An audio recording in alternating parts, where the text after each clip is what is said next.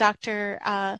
Marianne, she just is amazing, and just such a support. And the work that she's doing in Step by Step is just been amazing, because there's so much sacrifice in this work. There's so much that has been poured into this work. There's so much, intent that has been put in to make sure that something can be delivered at a quality level for all of our kids and communities near and far. So I just don't want to, negate the opportunity to be able to edify her in the work that she does. The same person you see in these 15 minutes that is passionate about the program is the same person who assesses the kids, tutors, teaches tutors, teachers, just all. That's the same person, right? It's the same love and passion. And the thing that you mentioned at the beginning, that you empower and encourage, I think is so powerful, because I think it speaks to who you are as a person, and that's the part that people should connect to, and that's the part that people should realize needs the sponsoring and the support to continue this work in the world. So continue to do an amazing job. I stand for you, and I just support you as much as as we can.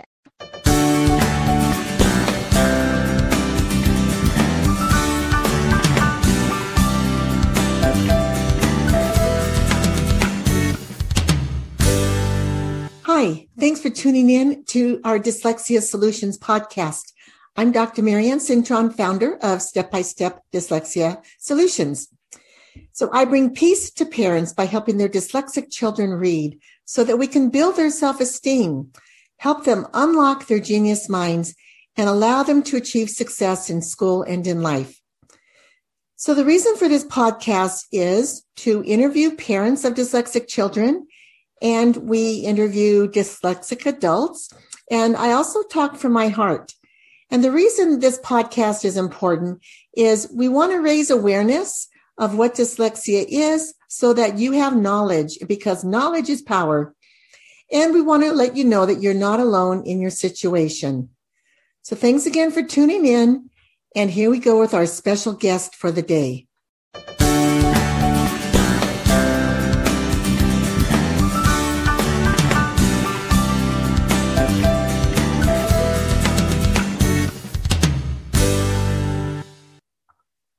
Hi, welcome to Step by Step Dyslexia Solutions. This is our YouTube channel for Dr. Marianne Cintron. Thank you for joining us here today. What I like to do on this YouTube is sometimes share teaching tricks, but I often like to interview people. I like to interview dyslexic adults, and I like to interview parents who have dyslexic children. And we do this for a couple of reasons. One is to raise awareness of what dyslexia is, and to empower you so that you know what some of the information is. And then also for empathy, to let you know you're not alone in your situation. So we hope to give you some really good tips on these interviews. And today I have a very special new friend that I want to introduce you to. He is really a genius, in my opinion, because he's a creator and he's a dyslexic man who struggled with dyslexia during school. But when I met him, I immediately saw his genius. And that's what I want to do. I want to bring peace to parents' homes by helping dyslexic children read so that we can help build their self-esteem and unlock the genius within that child. So let me introduce to you Dave Weber. Come on to our virtual stage. You can see he's a runner. And hi, Dave. And Dave is also a veteran, so we want to honor you for your service in the Navy. Thank you for protecting our freedom. I really value that. Sure. So, David, tell the audience a little bit about you, and then I'm going to ask some targeted questions, so you don't have to tell them everything. Just give a good introduction. Sure. Basically, I grew up not being able to read. My reading comprehension was really low, and so it was difficult for me to study in school, take tests. And by third grade, my self-esteem was already starting to take a big hit, and it was basically a downward slide from that point until I ended up luckily graduating high school. So that's sort of my dyslexia background. So you said by third grade, your self-esteem started dropping? Yeah, distinctly remember sitting in class one day in third grade and realizing that I had no idea what was going on, that I couldn't read well enough to even keep up in the class. And yeah, it was third grade. It was the realization. Well, and let me ask you, were your parents aware of what was going on? Not really. I had my eyes tested many times and always had 20/20 vision. And so I was born in 1971. So, this was late 70s, early 80s. And I was from a small town school where, the term dyslexia wasn't even something that people used. So, and I was a nice kid. So you just didn't, unless you had a cognitive development issue where then you get one-on-one help, or some sort of anger issue, then you get one-on-one help. But for kids like me that just sort of didn't understand it, you just sort of slid through the cracks. So it was not okay. And do you know if one of your parents had dyslexia? I don't think either of them do. No. Okay, so in your case, it probably wasn't genetic. Probably not. Yeah. I don't think Let me ask you, so how did you get involved with helping dyslexic children and tell the audience what your current project is? Yeah. So after I got out of the Navy, I actually went to college for 4 years as well. In between jobs, I started substitute teaching, and I somehow got assigned to work one-on-one with a kid that needed extra help. And I was sitting there listening to him try to read and do his homework. And it dawned on me that he was struggling exactly the way I was. And this was 10 years after I had graduated high school.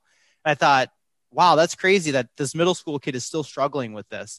And I knew at that time I still hadn't figured out really how to read well. And so I majored in art in college, because the academics was difficult.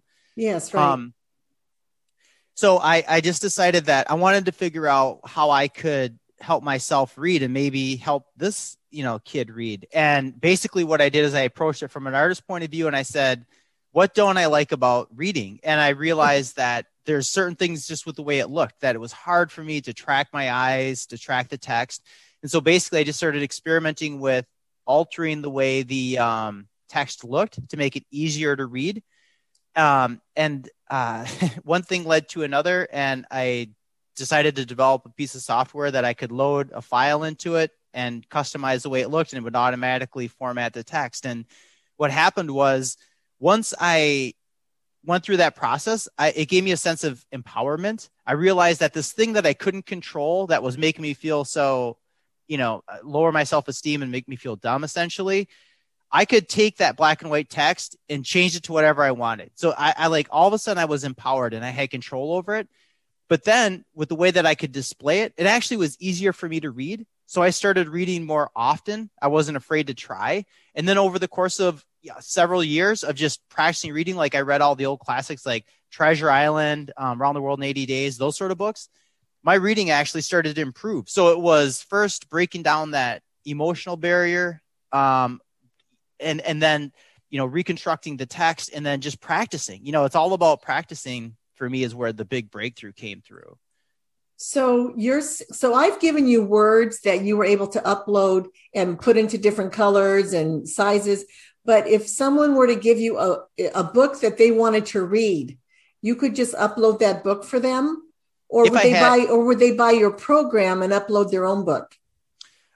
If there was a specific file, I would need to get permission to load it for them, but I could definitely, if it's a text file, I can load it into my e-reader and they'd be able to read it.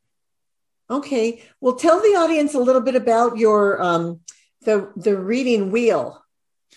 Yeah. So the reading wheel. So basically when I struggled with reading, I thought of reading as being the singular thing, just being reading. And I didn't, it was this black box. I didn't understand it. But once I started practicing reading, I realized that there were several things that maybe were going wrong while I was reading. So basically I eventually broke reading into 9 different components. So the 9 different components, for example, our oral language. You have to know how to speak the language to be able to read it. To be emotionally ready is another one.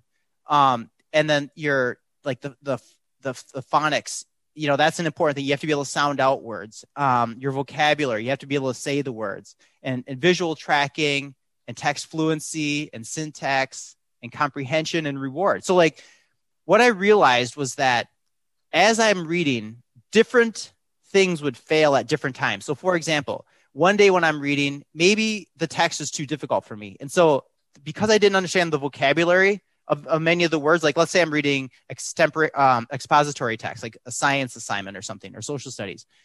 Maybe there's 2 or 3 words within a sentence that I don't understand. Now I don't understand that sentence. And if I skim over those, now all of a sudden I don't understand the paragraph and I'm lost, right? So in that particular case, it was the vocabulary. Maybe another day at another time, I'm just not emotionally ready. My mind is moving 1,000 miles an hour and I can't settle down to read. So on that particular occasion, it's not that I'm stupid. I just was emotionally not ready to read. So what that did is when I started thinking of reading as these 9 different components, what it did is it allowed me to be able to troubleshoot how to solve my reading problems. So it was like this sense of empowerment, that now all of a sudden, rather than having this black box called reading that I didn't understand, I realized that at any given time, it could be some one of the 9 different components that's causing the problem. And then once I could identify each of the 9 components, I came up with coping mechanisms, or that's what I called them, for each of the different 9. So then if I get stuck, I can use that coping mechanism and get past it and then move on. Okay. And what crosses my mind when you're sharing all this is how creative you are. And there's a lot of different creative ideas that people have out there, but there's so much resistance from the schools because they want everything research-based. And I just want to let the audience know that, I'm being trained in Norton Gillingham, and I created a reading program that is research-based. And there's got to be room for other things. And what Dave is sharing is something extra that's going to make reading fun for kids. So they'll need the intervention, so they can come to me, get their intervention, but they go to him for extra reading. So instead of even watching TV or instead of getting on their little video games, give them an opportunity to find the enjoyment of a different kind of a book.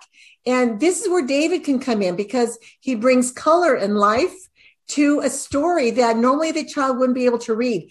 And we always promote books on tape also. So the students are reading as they're listening, but this is really different. And I think people really need to check out your site and see what it looks like, because it's almost like a video game, but it's a reading. So it's really making it fun. And so why do you think making reading fun is so important? Well, I think it's important because, like I said, with my example, or my experience, my reading improved when I read more often. And a lot of kids just don't read often. I have a son that's 12 who's a decent reader, but he's reluctant to read because he says it's boring. And I was reluctant to read because it made me feel stupid, right? So there are different reasons, but the key is you have to be reading regularly in order to improve your reading. And that's what worked for me. So my whole goal with my reading project is to provide different ways to present text so that it's fun and interesting and interactive for the kids, so that it engages, they're visually stimulating to them, as well as presenting text in chunks of words that they can process. A lot of kids, if you see a whole page of text, it's overwhelming. But when you break that down into something the size of a text message, where it's literally a sentence or 2 sentences, that's something that they can manage and they can get through that. So what I'm doing with my e-readers is I'm just thinking about, how breaking text apart and saying, well, does it need to be displayed in smaller segments? Does it need to have different colors? Does it need to have some movement to it so that it's stimulating the eyes differently?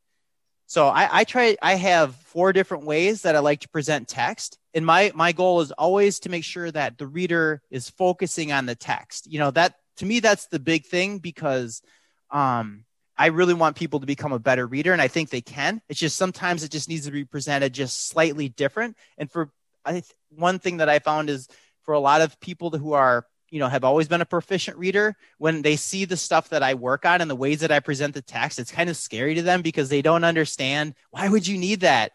But the thing they have to understand is take a step back and say, maybe that's the way it is for Dave seeing the black and white text, because it is. When I see that text, it's scary. It's hard to read. Isn't that something? Yeah. And the interesting thing now is that now that I've been using my e-readers for so many years and training my eyes to track as I read and being very aware of it, I can read easily with, black and white text or my e-reader. So it isn't like something that you become, or that I became dependent on. What it did is that it just gave me a bridge, from hating reading and avoiding it to slowly, gradually bringing me back and training my eyes and training my mind. There's attention span. Like, how do you can't go from having no attention span to all of a sudden being able to sit and read for 20 minutes. It takes time. It's just like exercise.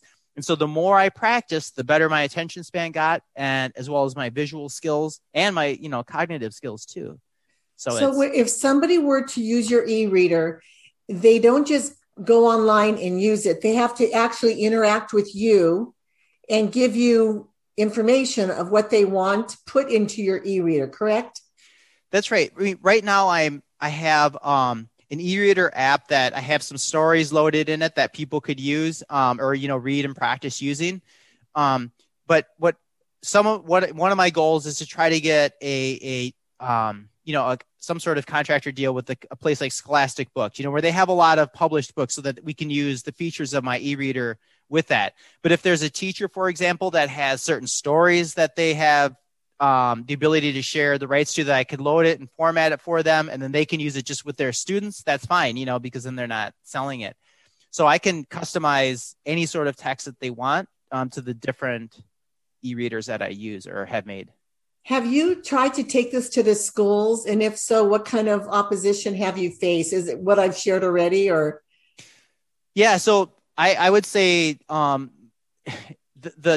students that have done the best with it so far are kind of the ones that have already gone down the traditional path and they've tried all of the regular intervention, and the kids still don't get it. So I'm kind of the group that works best with my program, are the kind of, where they just need something extra. The teacher just doesn't understand, they've tried everything that they know, and then they're like, I just can't get him to read. He just doesn't like to read.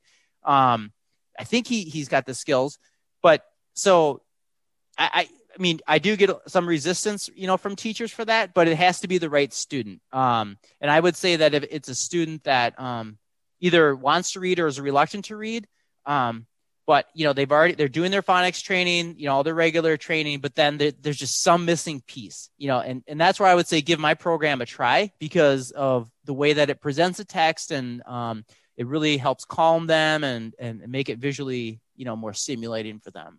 It's just, with technology, what we're able to access these days, and with kids getting burnt out with Zoom, it just seems like a nice way to keep them engaged in academics and teach them to love reading. So, David, why don't you share, what are some closing thoughts you want to tell parents so that they could reach out to you, and how can they reach you? Well, I would say the first thing I'd want to tell parents, if you have a son or daughter with dyslexia, is the one thing that the biggest hurdle for me was I always felt really terrible about myself. So I would say the first thing is find something that your child is good at doing and make sure you compliment them. Make sure that they know that there's something in this world that they're good at, because they're not getting it from reading. And in fact, it's demoralizing them probably and making them feel terrible. So I would say, whether it's a hobby that they have or some sort of skill that they have, I would say make sure as often as you can, you point out and you let them know you're good at this and I'm proud of you for that. Because they're going to need a lot of boosting up to get their reading back up to speed.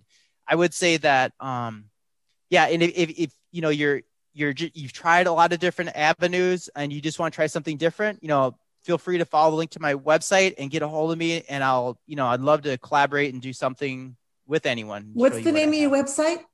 It's rovareader.com, ROVA reader.com.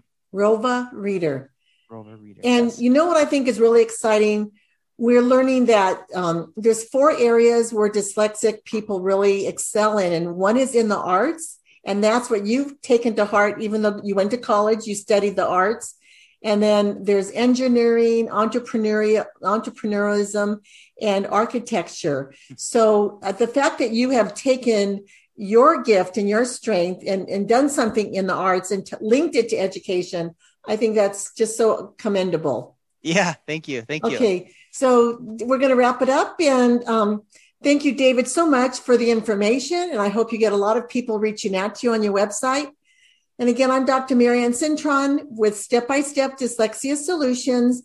If what we have shared has inspired you, please consider going to our website and making a donation, because we're a nonprofit and we will keep these messages going forward.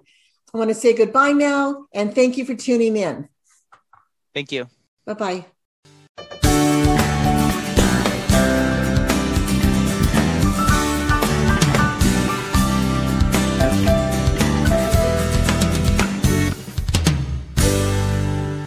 Thank you for listening to this podcast in its entirety.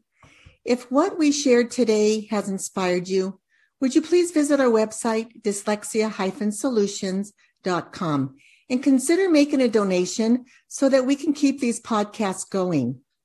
Also, please subscribe to our channel and find me on Instagram, Marianne Cintron. Thank you again for tuning in, and may God bless you.